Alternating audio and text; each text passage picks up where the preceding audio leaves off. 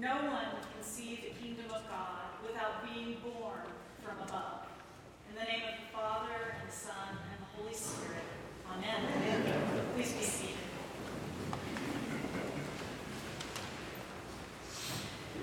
Over 25 years ago, I was pregnant with our first baby, Nathaniel.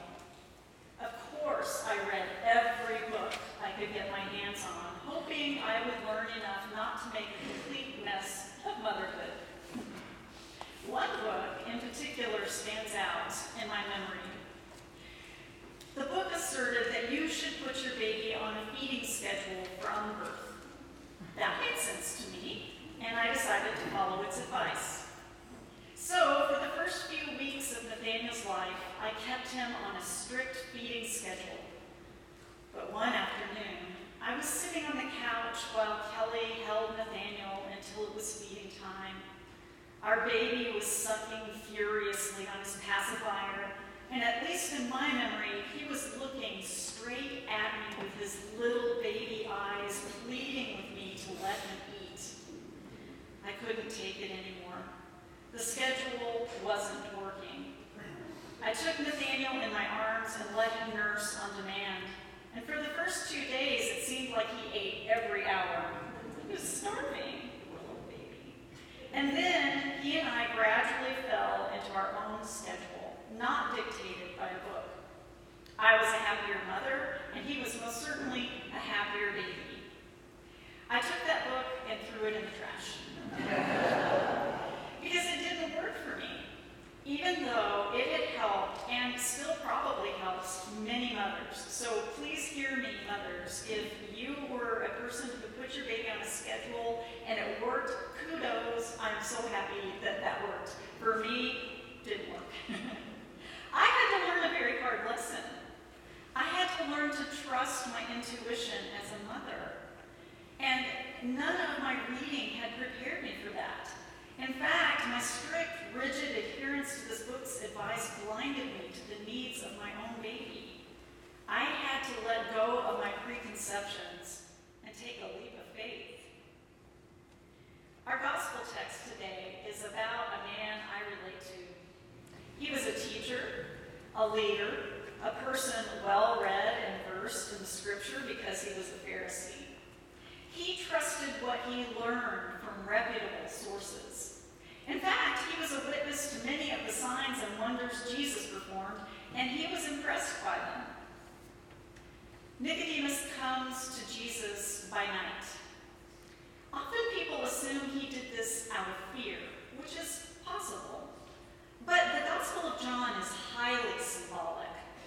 And his coming by night might symbolize the fact that Nicodemus comes in spiritual darkness, confusion, and misunderstanding. Nicodemus confidently says, "Rabbi, we know that you are a teacher who has come from God, for no one can do these signs that you do unless God is with that person." At least he recognizes that Jesus is from God. But if we consider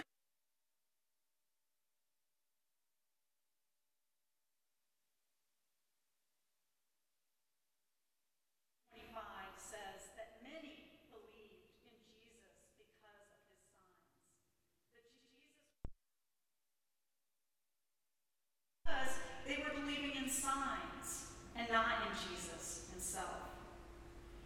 Jesus immediately corrects Nicodemus. "Very truly, I tell you, no one can see the kingdom of God without being born from above or born anew." Nicodemus responds with a question that exposes not his ignorance, I would argue, but his inability to see beyond the literal. How can anyone be born after having grown old? Can anyone enter a second time into the mother's womb and be born? This is the question of a mature and astute person who hears Jesus' words but is bound by a rigid, literal meaning. Nicodemus was a brilliant teacher, but he was blind to mystery and symbolism. He was a person, like many of us, who wanted a direct and easy to understand path to God. response to Nicodemus is filled with cryptic symbolism. No one can enter the kingdom of God without being born of water and spirit, he says. The word spirit can refer to the Holy Spirit, of course, and it can also simply mean breath or wind. Jesus plays with the ambiguity of the word's meanings while talking with Nicodemus. Although many interpreters suggest that the water Jesus speaks of is the water of baptism and the coming of the Spirit at baptism, I wonder if there is more to it than that. John's Gospel begins, after all, with the words, "In the beginning." Here, Jesus describes the wonder of the wind, its mysterious origins, and its untamability. Perhaps Jesus is alluding to the very beginning of creation in Genesis 1:2, where darkness hovered over the surface of the waters, and God's breath or wind or spirit blew over the surface of the deep. This imagery speaks of the womb, darkness, water, potential for life. And in the midst of Genesis's windy, watery mystery, God cries out, "Let there be light," and creation is born. With creation imagery, then, Jesus expresses to Nicodemus that everyone who is born of water and spirit or wind is born from mystery. Birth from above is inexplicable by its very nature. It cannot be understood literally. Birth from above can only happen in the primeval darkness, in the womb of the Father whose ways are ineffable. Nicodemus is baffled by this. And let's be honest, who wouldn't be? Faced with such mystery, he can only respond with the question, how can this be? The same question Mary asked Gabriel at the Annunciation. Jesus responds, "Are you the teacher of Israel, and yet you do not understand these things?"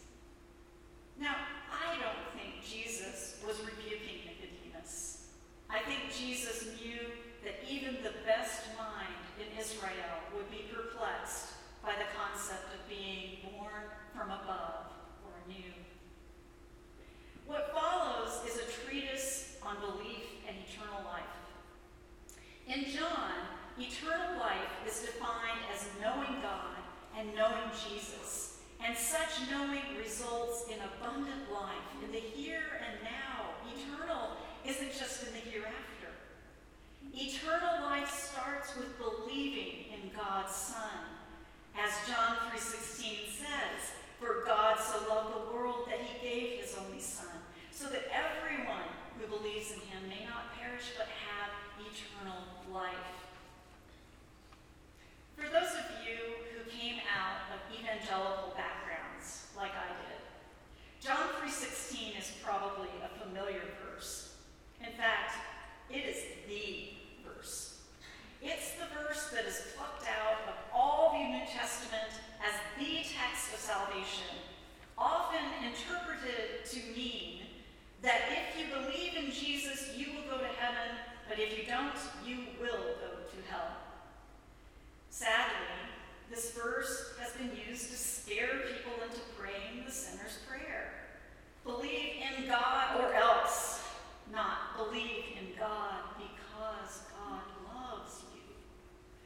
This is not only a sad misuse of the text, it also fails to read the verse in context, because the very next verse says, "Indeed, God did not send the Son into the world to condemn the world, but in order that the world might be saved through him."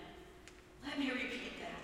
In order that the whole world might be saved through him.